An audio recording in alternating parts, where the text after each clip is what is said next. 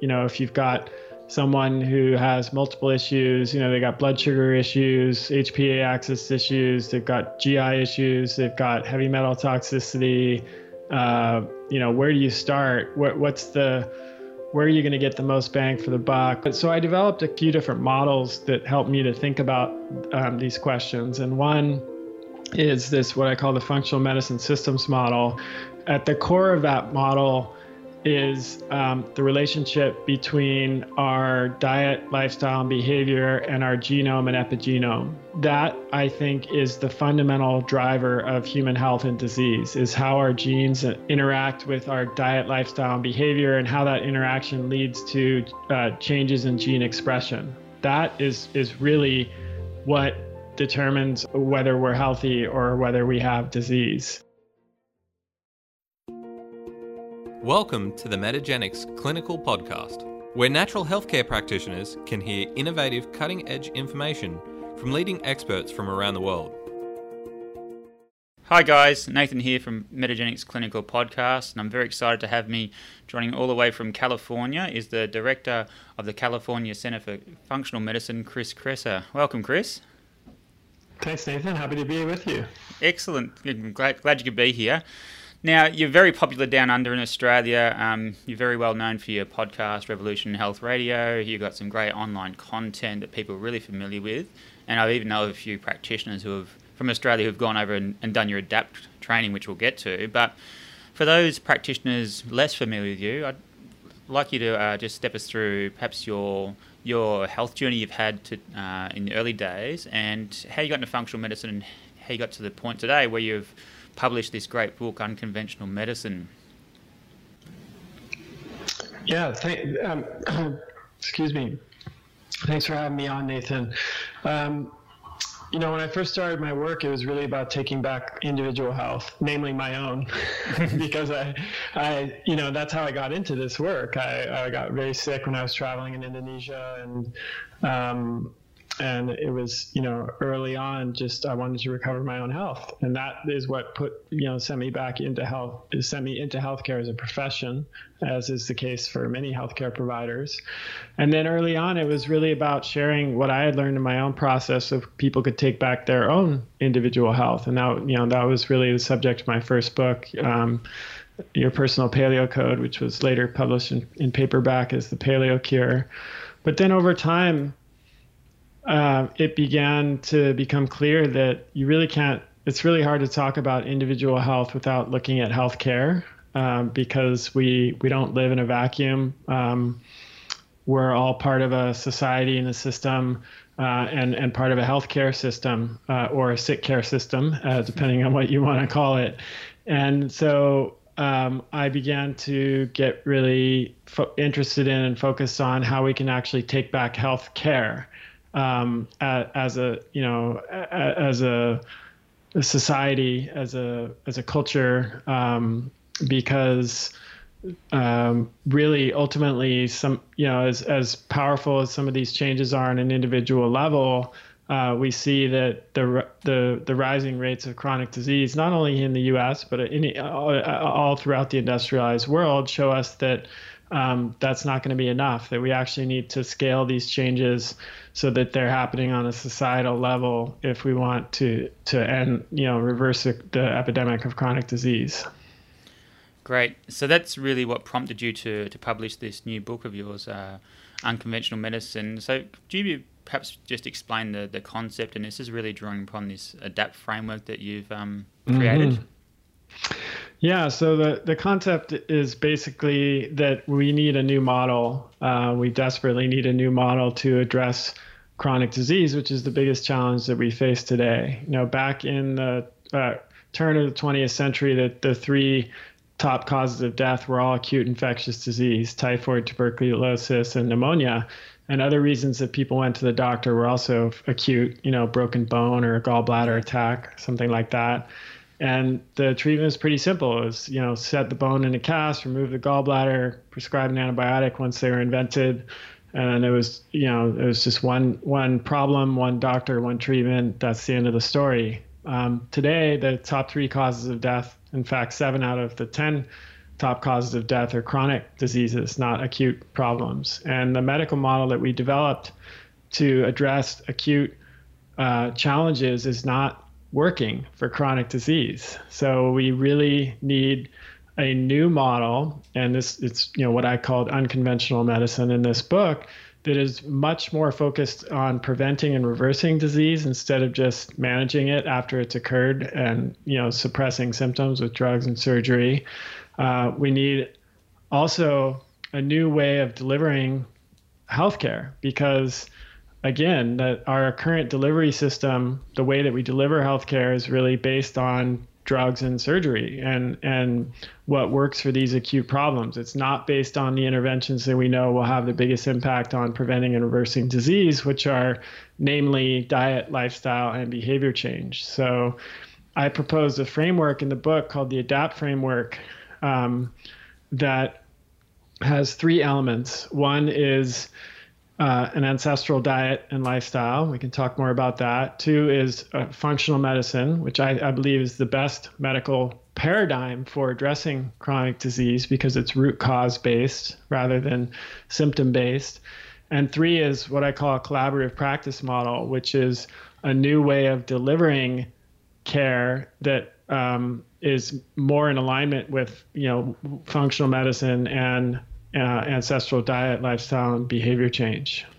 Great, that's exciting. And what I want to do is dive into each one of those 3 pillars, because I think for functional medicine practitioners, particularly the ancestral health and the collaborative model, there's some new learnings there. And when we get into the functional medicine model, I think it's probably good to visit some of the areas you've covered and what works for you and maybe doesn't work so well. So, first of all, the ancestral health.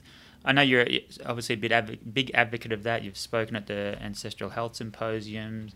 Mm-hmm. So it's probably one area where perhaps functional medicine practitioners may not be as familiar with. So can you add to why you've really focused on this and how this complements functional medicine? Absolutely. So the term ancestral diet and lifestyle refers to a diet and lifestyle that is more in alignment with our human ancestral origins. So evolutionary biology teaches us that all organisms are adapted to survive and thrive in a particular environment. And when you change the environment faster than the organism can adapt genetically, then you get a mismatch between the genes and biology of that organism and their environment. And that mismatch can lead to disease and even death. So, at a much more basic level in the biological kingdom, if you consider like a type of bacterium that lives near hydrothermal vents and doesn't require exposure to sunlight, and then you take that bacteria and drop it in a shallow tide pool, it will probably die almost immediately because it evolved in a completely different environment and context. And then when you just very quick, over thousands and thousands of years, generations, which are shorter than a year for a bacterium, but it didn't happen overnight. They didn't become adapted to that extreme environment overnight. And so if you change that environment very quickly, it will suffer. Perhaps a more relevant example, if you take a cat is a carnivore. And that means in nature, cats, members of the cat family, tigers, lions, etc., only eat meat. They do not eat grains. They don't even really eat vegetables. They just eat meat. That's what their digestive tract and their biology and physiology is set up for, because that's that happened over many, many generations. So then if you start feeding cats a diet that is grain-based, they get sick. And now most veterinarians now do understand this. So if, at least here in the States, if you go into a pet food store, you'll see all of these premium raw meat only cat foods advertised, because it has been recognized that is the optimal diet for a cat. Now with humans, we're omnivores, so we don't, it's not as extreme for us as it would be for cats. But if you look at human evolution, you see that over 66,000 generations, we ate pretty much the same diet in with some variation. We ate meat and fish, fruits and vegetables, nuts and seeds, and some starchy plants. And so that's what our bodies are adapted to. That's what we thrive on. And if you all of a sudden, and by sudden, I mean 100 years, that doesn't seem like sudden to most people, but it is sudden in evolutionary terms. You switched us to a diet that is predominantly based in processed and refined foods that are nutrient depleted and, full of sugar and other substances that we have really not had significant access to for the vast majority of our evolutionary history.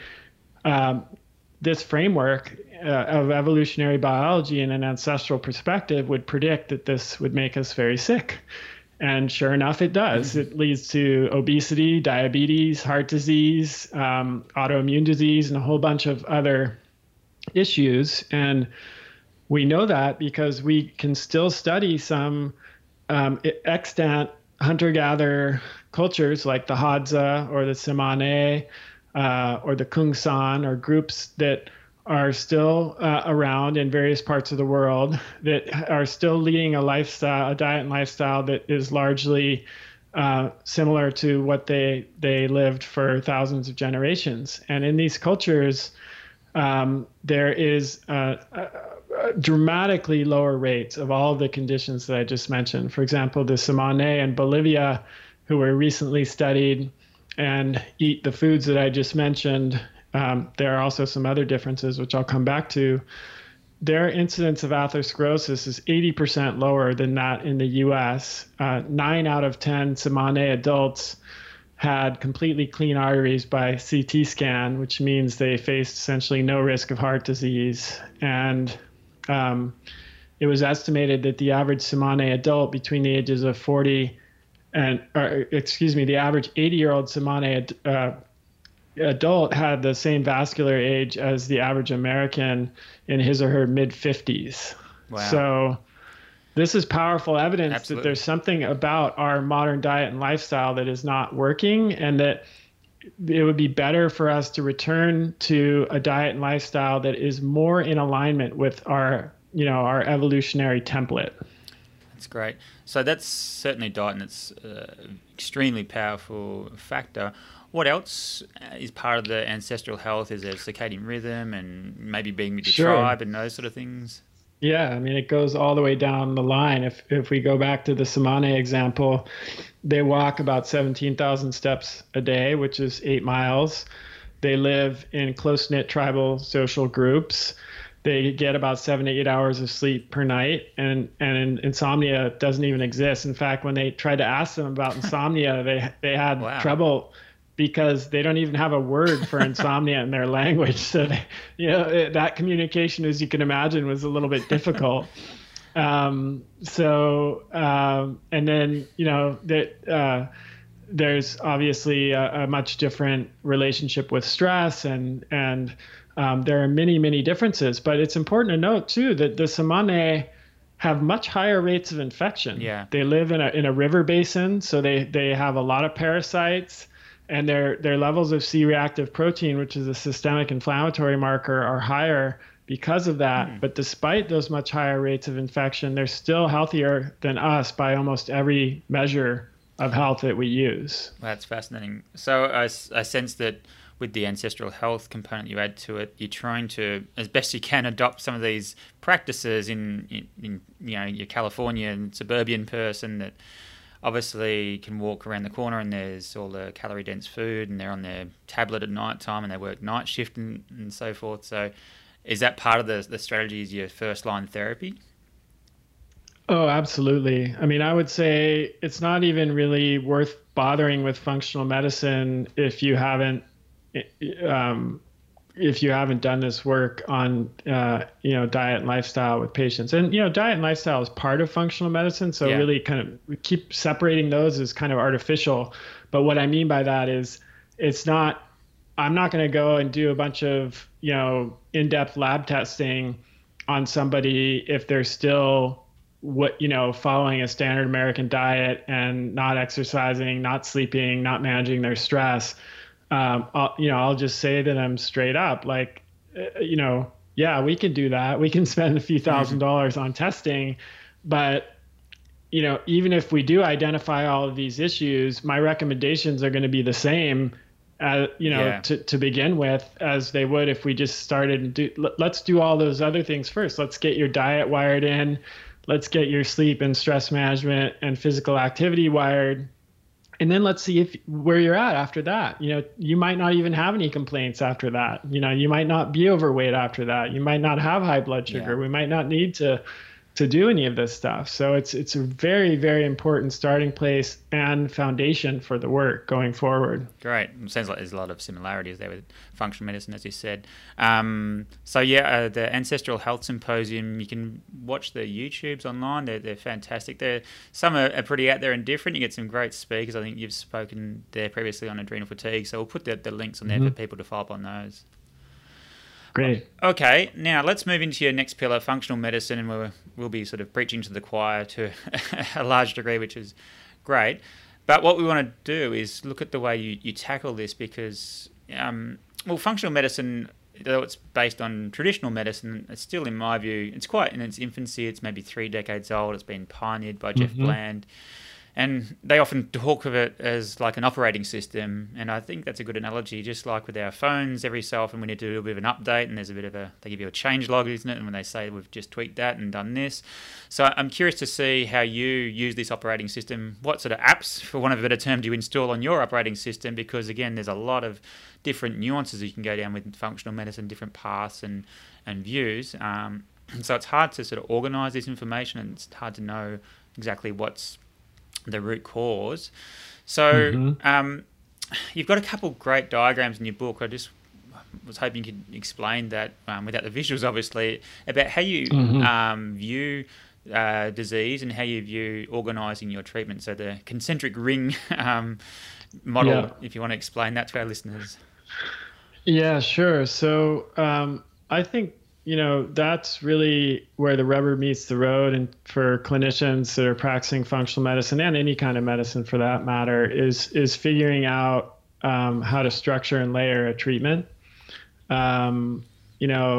As you point out, there's so many different directions that you could go in with a new patient, and I think especially for new clinicians, it can be pretty overwhelming to figure out what direction it makes the most sense to go in. If you've got someone who has multiple issues, they got blood sugar issues, HPA axis issues, they've got GI issues, they've got heavy metal toxicity. Where do you start? Where are you going to get the most bang for the buck? Like, for example, should you try to address the blood sugar issue right away, or does that going to be not very fruitful if the patient has heavy metal toxicity, which is causing a chronic inflammatory response, which is dysregulating their blood sugar? These are the kind of things you need to consider. So I developed initially for myself, and then ultimately for the book and my training programs, a few different models that help me to think about these questions. And one is this, what I call the functional medicine systems model. And this is really more actually aimed at visually depicting the difference between functional and conventional medicine. So at the core of that model is the relationship between our diet, lifestyle, and behavior, and our genome and epigenome.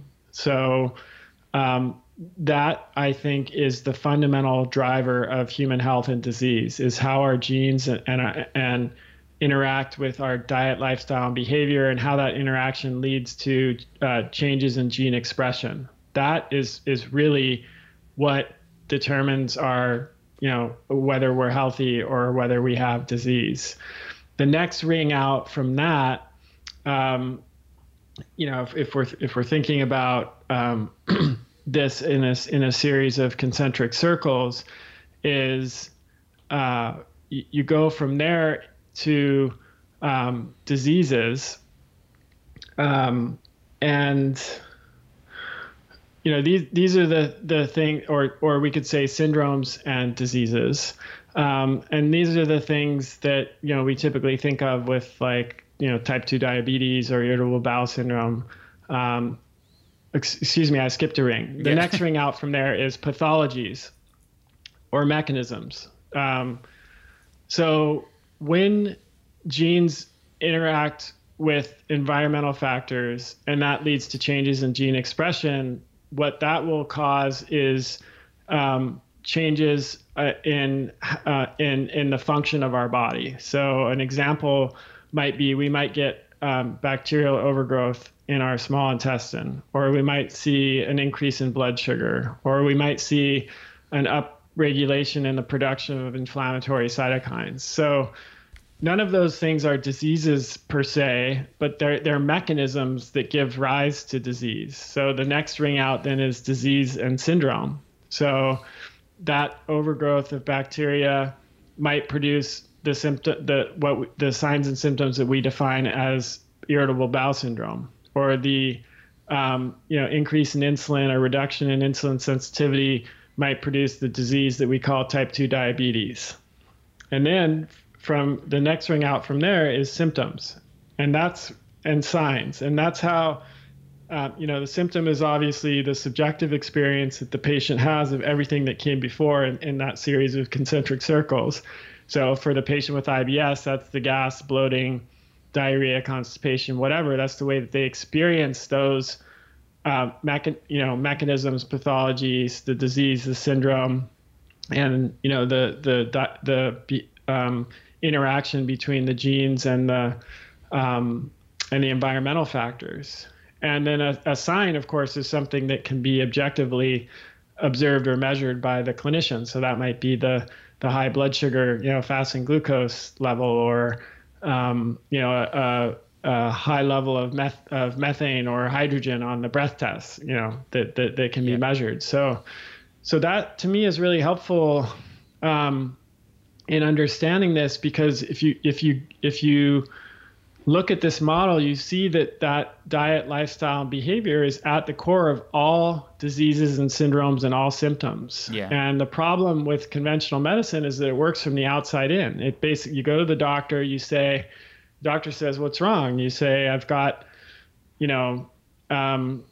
this digestive problem, complaints. I've got gas and bloating. Or you go to the doctor and they measure your blood pressure and it's high, or they measure your cholesterol and it's high. And then they give you a drug to lower the blood pressure or lower the cholesterol. So it's starting with symptoms at the outside of that circle and working inwards. Whereas with functional medicine, we want to start from the inside of the circle and work outwards. We want to look at diet, lifestyle, behavior, and now genetics and epigenetics. We're increasingly being able to do, to include that in the workup. And then we want to go out from there, by making changes to our diet, lifestyle, and behavior. That then reduces pathologies. It addresses the mechanisms, and then that in turn reduces the incidence of these syndromes and diseases, and reduces the symptoms and signs that are associated with them. So it's a fundamentally different approach. Yeah. So I'm just thinking now, sometimes you could even, practitioners may just sub out like a medication for a green pharmacy alternative, say, tryptophan for serotonin or St. John's wort for depression, which is effective, but perhaps it's not really getting to that core. Would you say is that some of the errors, for want of a better term, you find practitioners sometimes making? Yeah, exactly. I mean, that's a fantastic example, and it certainly is an improvement, because usually those will be have fewer side effects than the drugs. Not always, but typically, and they'll be safer. But it is still practicing from that same paradigm, or where it's really outside in thinking rather than inside out, and you're playing whack-a-mole with the symptoms instead of actually looking for that core of the circle and seeing what the causes of the depression and anxiety are. What are the dietary choices that are being made. What about physical activity? What about sleep? What about stress management? What about nutrient deficiency? What about SIBO or GI issues? What about all these things that we know that can contribute? That's a really fundamentally different approach, and it's really a shift in the paradigm. And I think that's what clinicians who are new to this often are coming from a conventional framework. Yeah. Or even from an integrative framework, which I think to some extent can be what you just said. It's still the conventional paradigm, but it's using vitamins and minerals and supplements instead of drugs. Great. So that hopefully helps practitioners make the step through. And I think people want to find out more, purchase the book to get all these great information.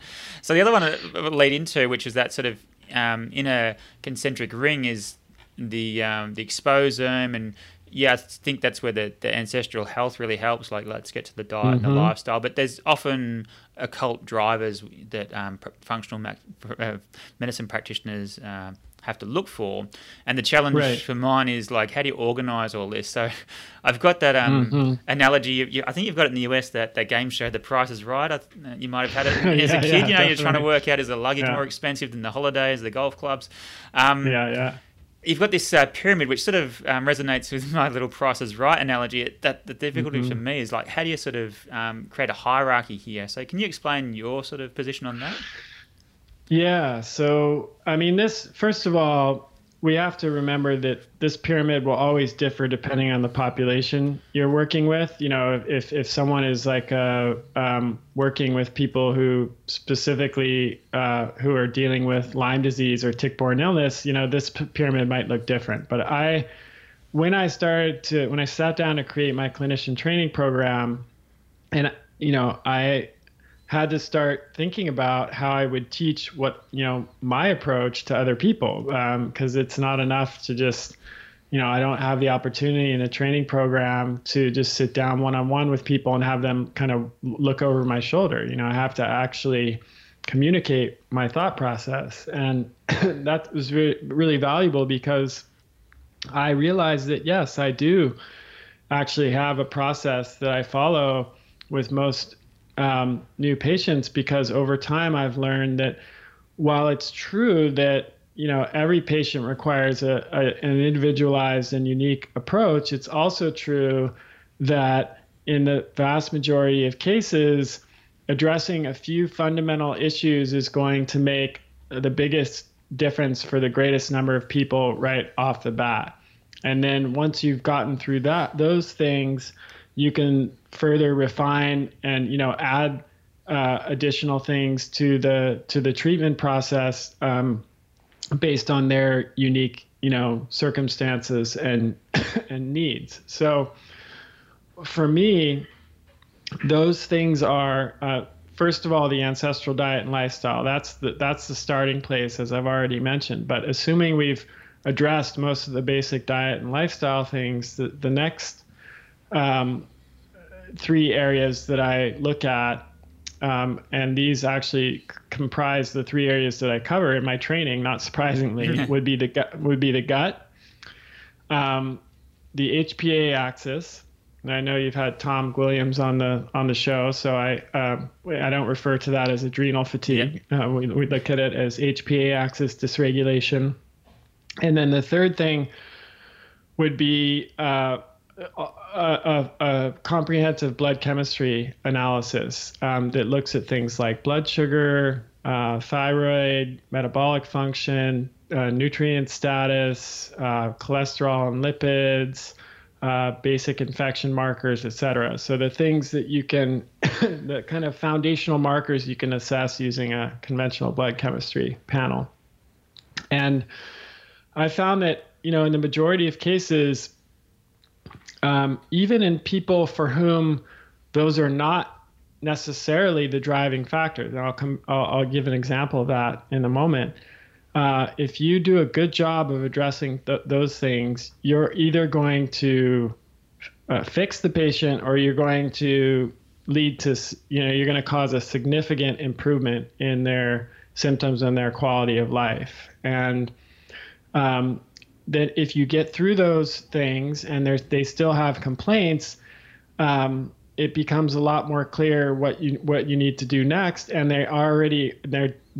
you're taking that next step from a place of much improved function and again quality of life. So the patient is going to be happier, and they're going to be much more willing to do that next step. And it's why not just do it all at once? I once met a practitioner who told me that he asked me about my process and how much patients usually spend on upfront testing, and he was shocked that it was so low. Yeah. And he told me that he spends $10,000 on testing for new patients. Wow. That's how much they spend. And to me, that's the wrong approach. Like just testing every single thing we can possibly test is not only cost prohibitive for the vast majority of patients, it's pointless because you cannot address all of those things at once anyways. The patient's going to leave your office with a bag of 50 different supplements or pills, and they're just going to be completely overwhelmed, and it kind of ignores this concept of how important it is to structure and layer the treatment anyways. You have to get the basic systems of the body functioning well, the gut, people's ability to digest and biotransform and eliminate. You need to get the nervous system and the HPA axis functioning well because it affects so many different systems of the body. You need to make sure that people's blood sugar is not too high or too low because that affects so many different systems. You need to make sure their thyroid and other hormones are functioning optimally. You need to make sure their nutrient status is optimal. They don't have too little or too much of certain nutrients. So you got to really kind of take care of the foundation.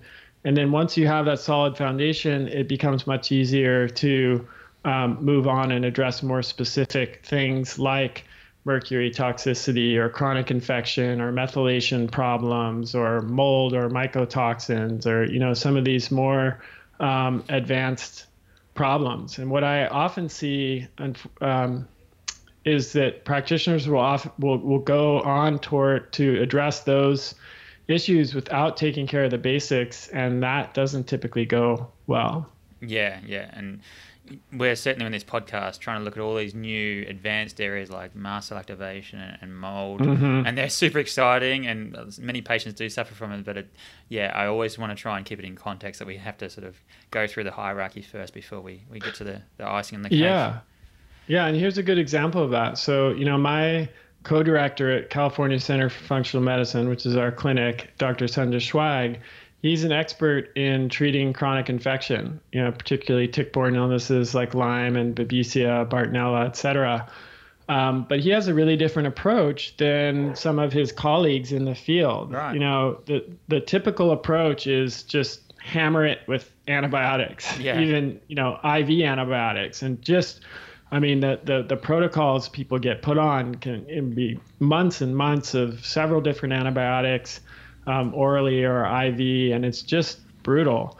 And Sanjay's perspective is really different. He looks at it from more of a functional perspective and says, okay, even if Lyme or another tick-borne illness is one of the main causes of this person's complaints, we have to restore the ecosystem, and we have to strengthen their metabolic reserve and their resilience and get them to the point where they can even tolerate a treatment for it to go well. And so you might spend a few months still going through the basic functional medicine approach that I just mentioned, looking at gut, HPA axis, nutrient balance, hormones, et cetera, and really work to optimize those things. And in many cases, he finds that the patient will often improve to like maybe 60 to 80% of where they want to get to. Yeah. And then addressing the infectious piece of it might get them the final, 20 to 30% there. So it's a really, even in a case where you have a pathogen or one of these more advanced things that's causing the problem, it doesn't mean that you go right to that. Yeah, absolutely. And it reminds me of was it Garth Nicholson done a study just giving mitochondrial nutrients for Lyme patients, and their energy improved and a lot of their symptoms decreased markedly. So, yeah, it really reinforces that foundation. Great. Yeah. So what I want to do now is just talk about a few little concepts around functional medicine. The first one I asked you in person about 12 months ago when I met you at the IFM conference, and you looked at me a little bit quizzically because it seemed a bit left field. But and that's on this testing and framework of pyrroles. And just to give a bit of context, if you go into Google Trends and you punch in pyrroles, in Australia there's this concentrated interest in it. So I don't really know the scale here, but 100 Australia's at 100, and then the next one on the map is the United States at 4. So you can see there's wow. yeah. Actually, Chris Kressler put that in there, and it's pretty good as well for Australia. So you're pretty popular down here, but not up there with pyrroles. But so yeah, that's why you probably looked at me strangely, because it's maybe not much on the US radar, but in Australia it's quite popular. So I just want to give a bit of a background of some of the sort of views of pyrroles. So it's sort of viewed as this inborn error of metabolism. The pyrrole will often bind, say, magnesium and zinc. It's correlated with mood disorders, particularly ADHD and autism and maybe depression. And you treat the person, their pyrroles improve, and they feel better. So have you looked into the pyrrole story, and what's your take on it? Yeah, I mean, this is one of these very, very controversial issues where like people almost come to blows. Yeah, that's why I asked an American, because I've asked Australians and they said I'm not touching it. Yeah, if you like look at some of the blog posts or web articles about it, people often have to shut down comments because it becomes so vitriolic. And generally with subjects like that, vaccination is right up there on the top of the list. In my experience with topics like that, there's truth on both sides. It's not black or white. It's much more gray, but it becomes very polarized and therefore difficult for people who don't really have a dog in the fight. They just kind of want to get to the bottom of things. Yeah. I haven't looked as deeply into this as other issues, but that's part of the problem. It's not really that possible to look deeply into it, because if you go into the peer-reviewed literature, there's very little there to really investigate. You've got some studies mostly from the 70s, the 1975 through 1980, where this was discredited as a hypothesis, and the research just dries up in the 70s. Like there literally is very almost nothing, to my knowledge, after that would help us to answer this question. And so that is a problem, because it then we start getting into the realm of clinician, anecdotal experience, which I think is valuable, and I'm not dismissing that. But it becomes much more difficult to answer a question definitively when you were just talking about the experience and opinion of clinicians versus, a hypothesis that's been tested and, published on in the peer-reviewed literature. So, personally, I'm skeptical. That doesn't mean that I don't accept that, practitioners who are using this framework and, are getting results, that there's something there.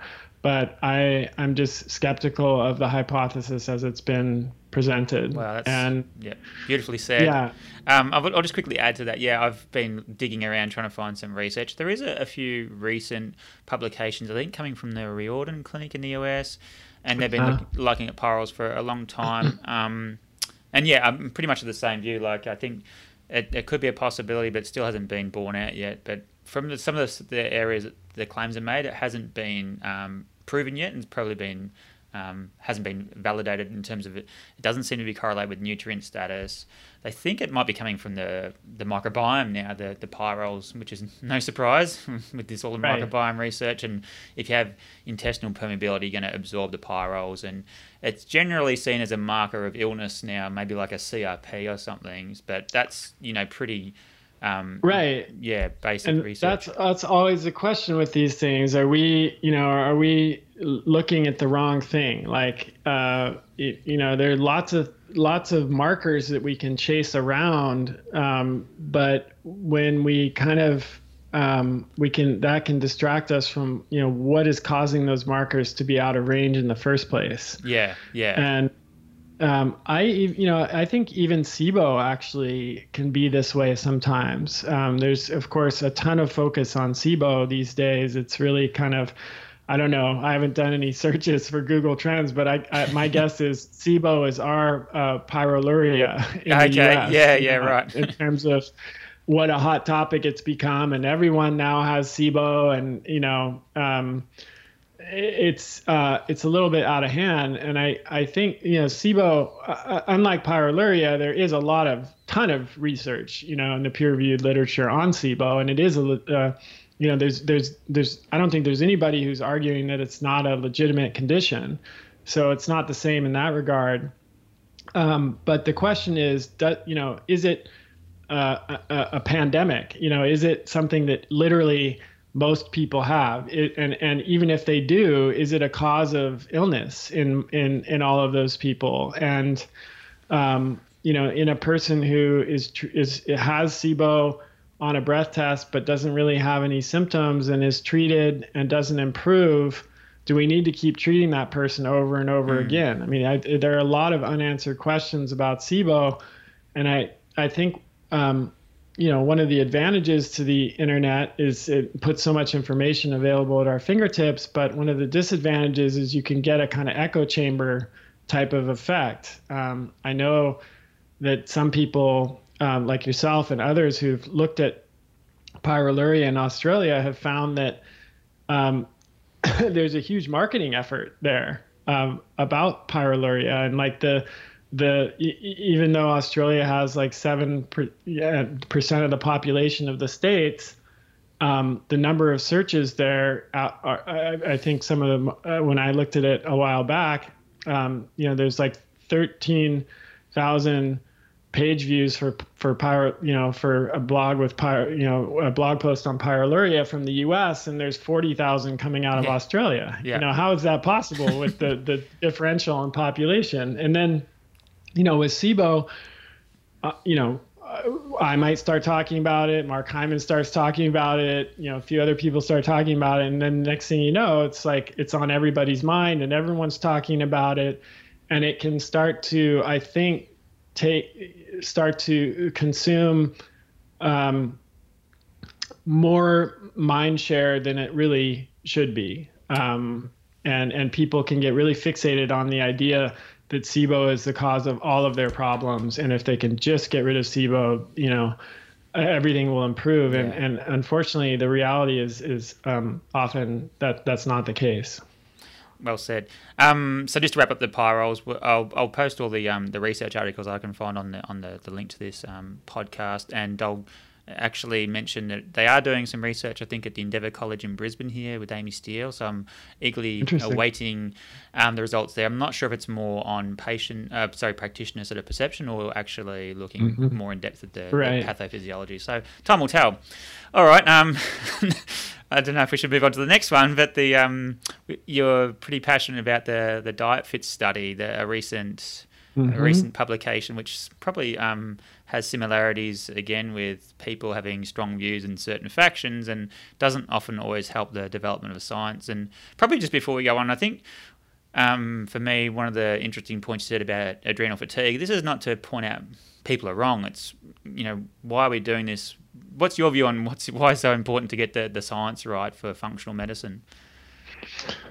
Well, I think we want to build bridges, not tear them down. Yeah. And if we want these interventions to scale and become available to people just outside of this, our industry, the people that we're already talking to, we need to be able to communicate the value of what we're doing and be able to prove that the interventions and testing we do is effective and evidence-based. And if we can't do that, we're not going to ever get beyond our current, relatively small ecosystem.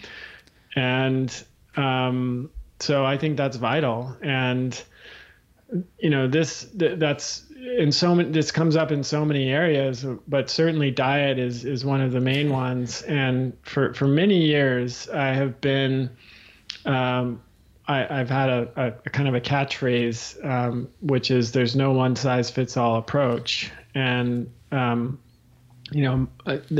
we know that, as I mentioned in the beginning of this podcast, that, human beings ate a pretty similar template of foods for the vast majority of our history, but that doesn't mean every individual ate the same diet. And in fact, you see a pretty big variation amongst cultures based on where they live and their genetics and background. So, you have like the Inuit and the Maasai who ate a diet that was relatively high in fat and low in carbohydrates. And then you had people like the Kitavans and the Tukasenta in the South Pacific who ate a diet that was relatively high in carbohydrates and low in fat.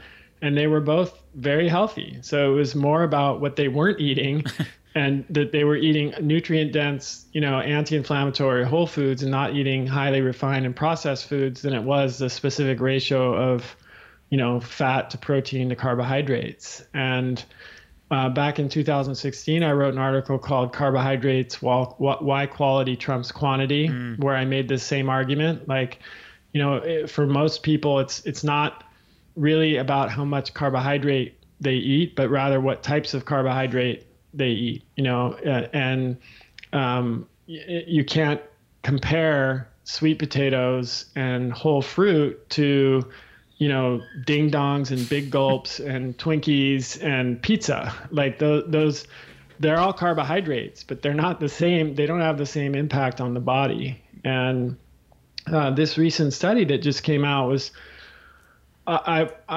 not so naive as to think that it's going to be the final nail in the coffin on this, but from an evidence perspective, it really kind of should be, because what they found was that people are able to lose weight on both a lower fat and a lower carb diet as long as they stick with it. And as long as, here's the key point, the diet is based on real, whole, nutrient-dense foods. That's what was different about this study. A lot of previous studies which tried to compare low-carb and low-fat diets didn't give any guidance on the quality of macronutrients to consume. It was just like, restrict your carbs.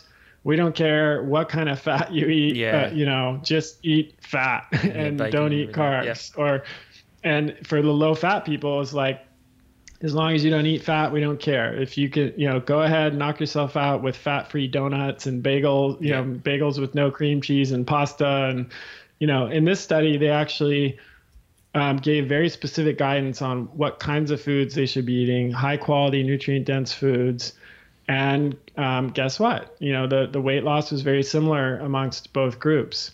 So that is very powerful finding and should really help us to let go of this almost religious debate now that tends to happen about carbohydrates and fat.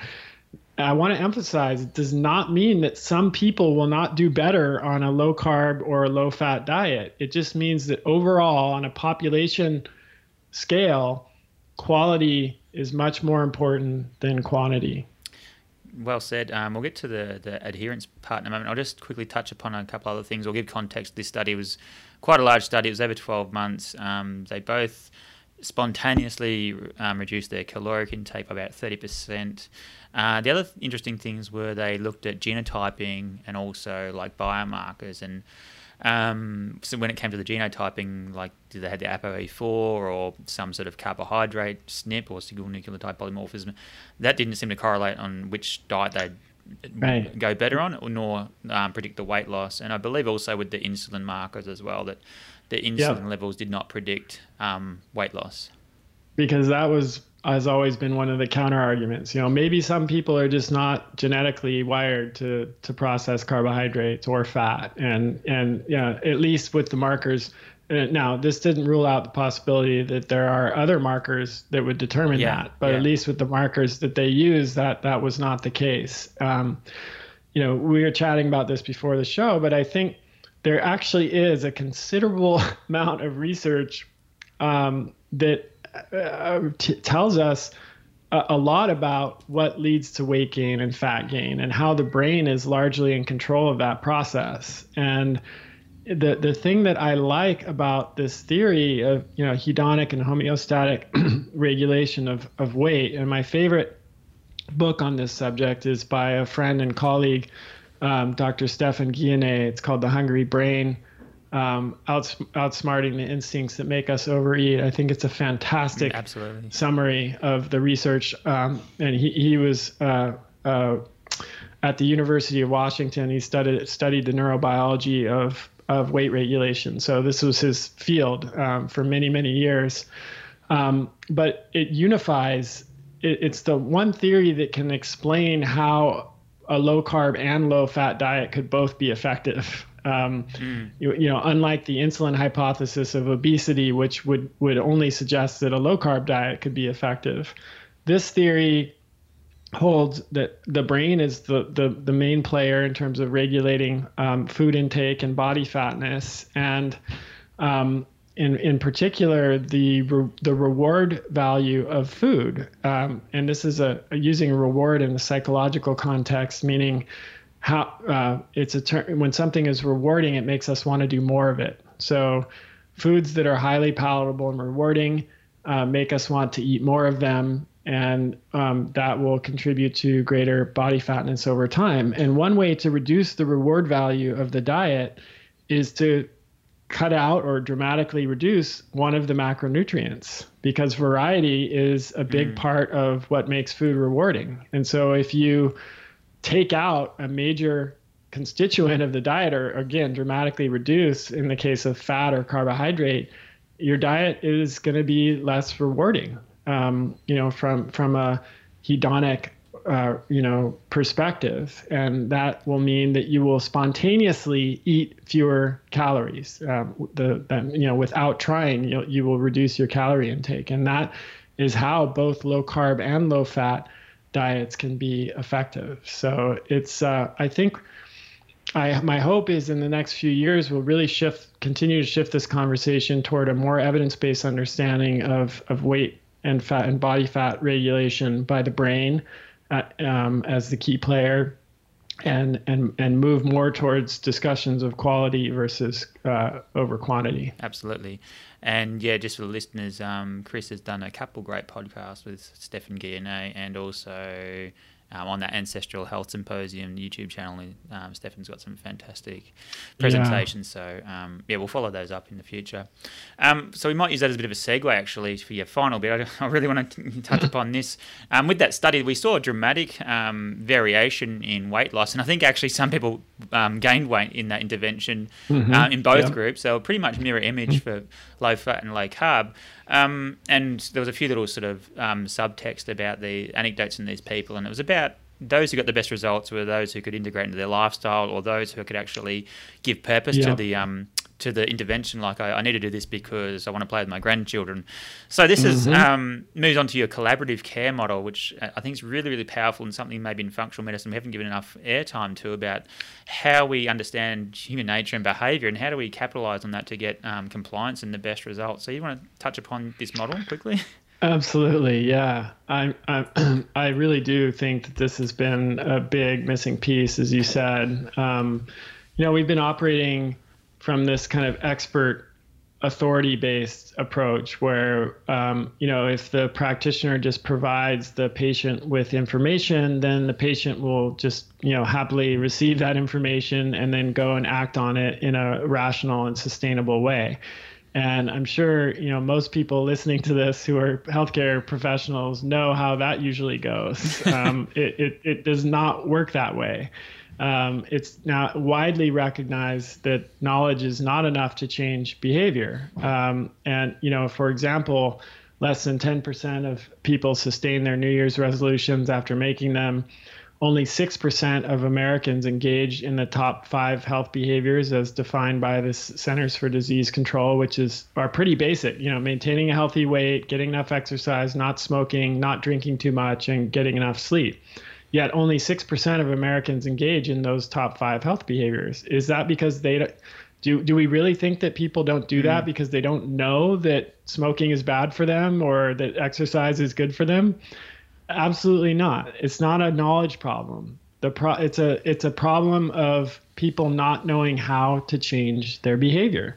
We're not taught how to make successful behavior change in school in the U.S. I'm pretty sure you're not in Australia, and even in school as healthcare professionals, we're not taught how to support people effectively in doing that.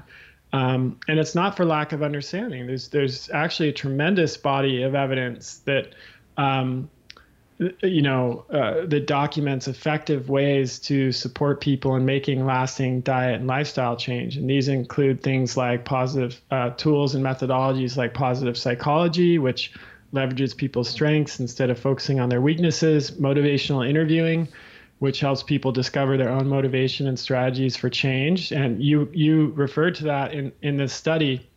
If somebody decides to lose weight because they want to see their grandkids grow up, that's them discovering their own internal motivation for change. For that person, maybe losing weight to improve their health may not be enough of a motivation, but losing weight so they can play with their grandkids or see their grandkids graduate from college, that's the what motivational interviewing can help people to discover. And then there's a very robust literature on habit formation and reversal, which supports people in forming new healthy habits and reversing unhealthy ones. So when health coaches or other clinicians are trained to work in this more collaborative way, it's a very different approach. Rather than being the expert, they're more like a partner or an ally. That's probably a better metaphor. They encourage their patients or clients to discover their own solutions, become their own advocates, and develop their own lifelong skills, which empowers ultimately the patient and the client to become the primary driver of change instead of the practitioner. And there's that analogy that we've all heard, or that story. Give a man the saying, give a man a fish, he'll eat for a day, or teach a man to fish, he'll eat for a lifetime. And that's really what we're talking about here. Just kind of trying to convince people to do things by providing them information that might work for a short period of time, but it's not going to last. And ultimately, people have to become their own change agents for these interventions to stick over a long period of time. And we have the knowledge and tools for how to shift our focus in that direction. We just haven't really been using them until now. And that's why, I launched a training for practitioners a couple years ago. And now in June, we're getting ready to launch our training for health coaches or for people who want to learn health coaching skills, because I really believe, because of everything that I just said, that this has been the missing piece, and this is going to be what makes the difference in terms of whether we're successful or not successful in ending the chronic disease epidemic. Yeah, that's great. That's a huge gap, I think, that we have overlooked up until now. So, yeah, I'm really excited about that method of approach. And, yeah, for listeners, they can learn a lot more about it in the book and the ADAPT training. I wish we could spend more time on it, but you've been generous enough with your time. So we might start to wrap it up, and hopefully, as I said, maybe the listeners that weren't familiar with it are now very familiar and know why we get so excited about your information, because it's so concise and balanced, and yeah, those real sort of missing pieces are exposed. So do you want to give a bit of a shout out to your ADAPT training and some of your resources? Yeah, sure. So that's really what my focus is now, is training the next generation of health professionals to make an impact on reversing chronic disease. And in 2016, we launched our training for licensed healthcare professionals, doctors, chiropractors, naturopaths, acupuncturists, nurse practitioners, physician assistants, et cetera. That's been going strong now for the past 2.5 years. We've trained over 400 clinicians from all around the world in functional medicine, ancestral diet and lifestyle, and managing a functional medicine practice, which is of course very different than managing a conventional practice. And then, as I mentioned, this year in June, enrollment's actually starting in a few weeks. In April, we're going to be launching the Adapt Health Coach Training Program, and that's going to feature the core health coaching skills, which I just mentioned, things like motivational interviewing, positive psychology, stages of change, habit formation and reversal. These skills that turn you into a behavior change ninja or change agent. But then we're also going to cover ancestral diet and lifestyle in great depth. So it's almost like a health coaching plus nutritionist program. And then professional development, which are the skills you need to build and manage a successful health coaching practice. And that's going to be launching the first group will start in June. It's a 12-month program. It's 100% virtual. So folks from Australia are totally welcome to join. And we have, just like in my practitioner program, we have people from around the world as well. And they can learn more about these programs at KresserInstitute.com. And then my main website is chriskresser.com. Perfect. Well, Chris, you've been so generous with your time. It's great to catch up with you virtually. I'd love to get you down to Australia one day. And well, you know what, Nathan? I think that's going to happen sooner rather than later. Thanks for that. That was brilliant. Awesome. Yeah, thank you. Thank you for listening to the Metagenics Clinical Podcast. Find us on iTunes and leave a review. Join our practitioner-only Metagenics Facebook group to be informed of new podcast releases, keep up to date with key industry updates, and more. Visit metagenics.com.au to find useful links and resources relating to this podcast, and sign up for our e-newsletter.